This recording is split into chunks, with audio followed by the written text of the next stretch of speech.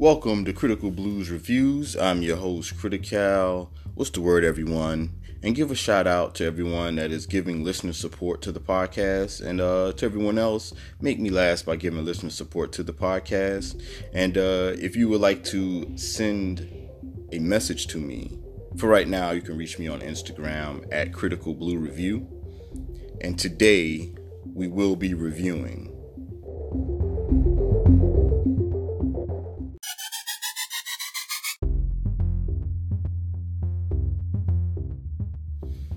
Io. Yes, Io. That is the moon that's right outside Jupiter, my favorite planet, as I discussed in Mandy. How I love Jupiter. I won't say I love Jupiter. That sounds very weird. How I really love. I keep saying love. How I really like Jupiter. That's my favorite planet. Okay. Anyway, the director is Jonathan Helpert. You might have seen his work on House of Time and Black Enchantment, which is a short. And I never give love to the writers, because good writing equals good to a bad movie, depending on how the director messed up the writing. But a bad script or a bad writer will always equal a bad movie. So I never give it up to the writer. So the writer of the film is Clay Jeter and Charles Spano. The logline for this film is a headstrong scientist does research on a desolate and toxic Earth and tries to figure out how to repopulate it. Now, the characters for this film, you have Sam, played by Margaret Qualley. You might have seen her on Nice Guys and Novitiate. You have Micah, played by Anthony Mackie. You've seen him on Captain America 2 and 3, 8 Mile, and Hurt Locker. And just a little story about Anthony Mackie. I've met Anthony Mackie before, and he's a real cool dude. I actually took his luggage up. This when I was a bellman at the time. And I took his luggage up. And the cool thing about me helping out, because the concierge, his name is Jonathan, actually wasn't familiar. He was into Hollywood and different actors. But, when it came to black actors or certain black entertainment, he wasn't really familiar with them. And, not a knock on him about that. I mean, he would look them up and find out, information about them. But he would, carry on a conversation to a certain point. And then it would get quiet because he just ran out of information. So I would go up with him. He would be like, hey, come on, I got this celebrity coming up. Hey, could you come up with me or whatever? Because I would communicate with him as they're going up, because he'll talk, I let him talk, and then he'll run out of stuff. So we had to actually take up Anthony Mackie. And Anthony Mackie is a very outgoing person. He's a real cool cat, and it caught me off guard. So we're talking, and the first thing he talks about is when he went to the club here in Atlanta, and some guy mistaken him for somebody else, and he jumped on him and started fighting him. And so, and the weird thing about it wasn't like he's just telling the story. He's actually demonstrating the story, but yet I'm his punching bag. So he's like, yeah, get me in the headlock. All right. So the guy, he jumps on me and he grabs me from behind. All right, grab me from behind. Grab me from, pause. So, so he has me demonstrate. So Jonathan's looking like, good Lord. So I'm just trying to, all right, I'll play along, so he could tell the story. Yeah. So this what I did was I switched it. So he's telling me how he basically countered his attacker. So I'm being in the middle of the hallway with, I'm supposed to be having this luggage, but the luggage is put down to the side, and we're sitting up there demonstrating different fighting moves on what happened to him when he came to Atlanta Club. So I thought that was interesting. And ever since then, I was like, Anthony Mackie is pretty cool with me, so I do, respect his work. Now, there's some people who I've met I don't, I don't even watch their stuff, like Gabrielle Union, but that's a long story. I'll tell that story later. But yeah, we're focusing on Io. So yeah, that was one story with Anthony Mackie. And it's funny because one thing about Jonathan, as I mentioned, there's certain, actors he's not familiar with. Like the time he brought Terrence J to Floyd Mayweather's presidential suite, and he actually thought that was Terrence J was Floyd Mayweather. And at the time, I think it was a Twitter war between Floyd Mayweather and Terrence J. It was very weird. And he thought that Terrence J was Floyd Mayweather, and Terrence J was like, oh, look at the room. The presidential room is amazing. They taking pictures and all that stuff. And we're like, what are you doing? That's Terrence J. That's not Floyd Mayweather. So that was an awkward situation. But shout out to you, Jonathan. But yeah. So also, to get back to the characters, we have Henry, played by Danny Huston. You might have seen him on X-Men Origin Wolverine and 21 Grams. You have Elon, played by Tom Payne. You might have known him from The Walking Dead and The Physician. In The Walking Dead, he played Jesus. And just to kind of give you an idea what the film is about, it is a post-apocalyptic film. It's also a sci-fi film.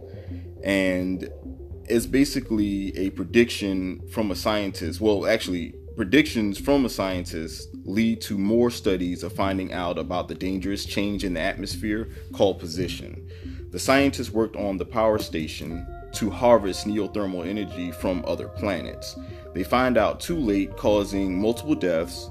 100 ships fly out to the space station near near Jupiter's moon Io, called the Exodus mission.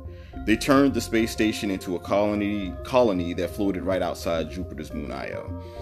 And just kind of let you know that Sam, who is the main character, comes in trying to use her studies to bring in life to the planet Earth so humans can repopulate it. She experiences ups and downs, mostly downs, during her quest. Micah comes into play while floating in a hot air balloon searching for Dr. Walden, the head scientist. There's a final launch from Earth to Io that Micah wants to be a part of, and he tries to convince Sam to leave with him. Now, how I feel about the characters, the cast acting was believable to a certain degree, but I would have to blame the writing or the directing for dropping the ball. Micah was very grumpy for no reason, and both characters were mad secretive. It didn't make sense to why the last two people on Earth were keeping secrets from one another. I didn't get that. It just didn't make sense to me. And I think that's bad writing, or not good writing. I won't say bad writing. But I would say that's where the writing wasn't up to par, because it was trying to make things suspenseful. So it kind of takes away from the element. Like, that just doesn't make sense to try to keep things suspenseful between the two characters. Because I don't see, maybe, okay, cool. If you're just meeting, you're not going to relinquish all your information, but are you just going to start lying? I mean, you're accepting the person to your place, and if you don't trust them, you don't trust them. But I don't know. I don't see it where they're just keeping secrets, and then by telling the person the secret, I don't see where it would change anything. It might change something for the better, but I don't see where it would make things worse. And also, Sam and Micah should have changed personalities, because Sam makes sense to be grumpy because she isolates herself from people, and her space was invaded by a stranger. So you have a person who is isolated, doesn't really like being around people that often, and her space is invaded, but yet they make Micah the grumpy person, the person that's like, yo, there isn't somebody else here, I'm thirsty. You would think he would be more, I guess, thankful, but they didn't give him that personality. They just kind of gave him a weird attitude. But I wonder why. I wonder why they gave him an attitude and made him grumpy, made him a little angry. But I'm not going to go there, because it didn't, that wasn't his character. But hold on, jokes aside, I felt like that was just weird. Like, I felt like they should have traded characteristics. It would have made more sense. Like I said, she's isolated and not used to people being around, and her space is invaded. So yeah, that would make her a little grumpier. But, of course, she was extra helpful, and he was the grumpy one. And so Micah reminded me of Tom from Bird Box, and taking over other people's domain or places of living. Basically, it's almost as if they were colonizing where other people live. They would go to your place of where you live and start making rules and just start doing things and just taking over stuff. You had a little bit of that with this character. I didn't find the difference find the difference of beauty of what Sam saw in the desolate city to be incredible. She felt that, the city of people evacuated, and you have moss and trees growing throughout the environment or the infrastructures of different buildings. And she found that to be beautiful, where you had Micah saw it as a place of ghosts. Like, it's just dead. Because they live two opposite lives. There are things that she's used to seeing, which is desolate. And there's things of what Micah isn't used to seeing. And that's people, people flourishing. So that was, I did like that, because if you go online, and I used to do this, I used to go online and look up pictures of just desolate cities and apocalyptic cities and pictures, and it was scary, but also somewhat beautiful. It was weird. Maybe I'm just a weird person, but it actually frightening first, yeah, I would admit, but it's something that you're not used to seeing. So I guess it made it interesting. I won't say it was beauty, but I would say it was interesting to see people not being around, or an environment where people are no longer there. And just to kind of let you know that there were certain areas that were toxic. As I mentioned earlier in the film, or earlier in this review, there are areas that were toxic. So there was a small area where humans can live, oxygen, which was just her. And it's a very small area. Now, if there's a thunderstorm or something like that, the oxygen kind of messes up, like the air gets contaminated. But for the most part, it's a small pocket where you can breathe, or humans can breathe, but everything outside of that pocket, the air is very toxic. So just to kind of keep in mind that they had to have different suits and insulation so they can breathe and things of that nature. I would say that what I wasn't feeling about the film, it lacked real conflict. It felt like I was watching a reality show with no writers, because even like when you watch reality shows, you still have writers on reality shows. They have to make things interesting. They have to start conflict and things of that nature. From the first Real World, they had somebody who put a magazine of one of the characters on the table just to start conflict between somebody, because it was so boring, but I mean, I liked the first Real World because it was different, the fact of different strangers living in a house or whatever the case may be. But after a while, you need conflict. So they started hiring weirdos, the people that can make conflict. And then you start having, as you look at the reality shows today, then you started having, stemming from, I guess, like a Flavor of Love and things of that nature. Then you started having writers to kind of make things a little bit more interesting, to kind of write storylines and people in certain areas where there can be conflict. Well, in this one, it felt like a reality show, but just no writers. It didn't really take off where you felt like anyone was in danger. Only reason why I kept watching it and didn't really find it boring was the simple fact is it felt like I was watching a reality show of two last people on Earth. And I feel like nobody should have to watch a movie that way. So if anybody wants to watch it, they could, if you like sci-fi. It was cool with me. I didn't have, I don't think it was a good film or anything like that, but I just felt that it was just okay, because it was like watching a reality show of two people trying to figure out or make decisions on if they should get off the planet or try to make or find out ways to survive on the planet. And I would watch that reality show. I mean, because it would be sci-fi. It's never been done before. So that's how I was looking at it. So I just have a very creative imagination. And I don't feel other viewers should have that creative imagination unless you just like sci-fi and just want to try it out for yourself. I wasn't feeling the secrets, as I mentioned earlier. And the ending was a little confusing. I guess it was supposed to be an ambiguous ending. The choices that were made could be looked at as stupid, but I assume Sam's character was working on other things.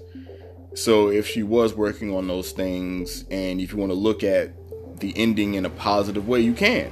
Or you can look at the ending in a sad way. I think that's what the direction was looked upon, was for it to be ambiguous. It could be sad and it could be happy, a good ending. Okay. What do I give this film? I give this film 5.5 oxygen tanks. That's what I give it. 5.5 oxygen tanks. Didn't really have enough conflict. I think if there were other creatures on the planet, that would have made things a little interesting. A lot interesting, actually. And it would be looked at from a different perspective, because mostly when you look at alien films, it's always where you're going into the alien environment. Or unless you're looking at Thing. Thing was more so the alien came into the human environment. But if you have it where most of the humans died off and it was like maybe 2 or 3 to 4 humans left, because I guess somebody has to get killed to show the power of the alien, you know, or that creature. Yeah, it would be better. It would be more suspenseful and you would have conflict. And then now it's more urgent for the characters to get off the planet. But I guess the urgency in this one was the last ship. You know, the last ship is leaving Earth, so if you don't get on this ship, you're going to be stuck on Earth, no matter what the situation or what the outcome is going to be. But yeah, I give this 5.5 oxygen tanks. Check it out. It's on Netflix if you would like. And shout out to the folks again for making me last by giving listener support to the podcast. And let me know that, as I mentioned before, let me know that you were giving out, so I could definitely give you a shout out. And again, you can reach me at Critical Blues Reviews on Instagram. And you all enjoy yourselves and have a good, I guess, Super Bowl if you're in the Super Bowl. I'm not really into the Super Bowl, but the city is on fire because the Super Bowl is today, which I'll be dropping tomorrow on Monday. But you all be safe out there and enjoy yourselves. And don't do anything too crazy. Shout out to 21 Savage. I just heard he just got abducted by ICE. That has nothing to do with this, but I just found out, and that's crazy. And they are trying to send him to the United Kingdom, which is crazy. But anyway, shout out to you guys, and you all have a good one. All right, one.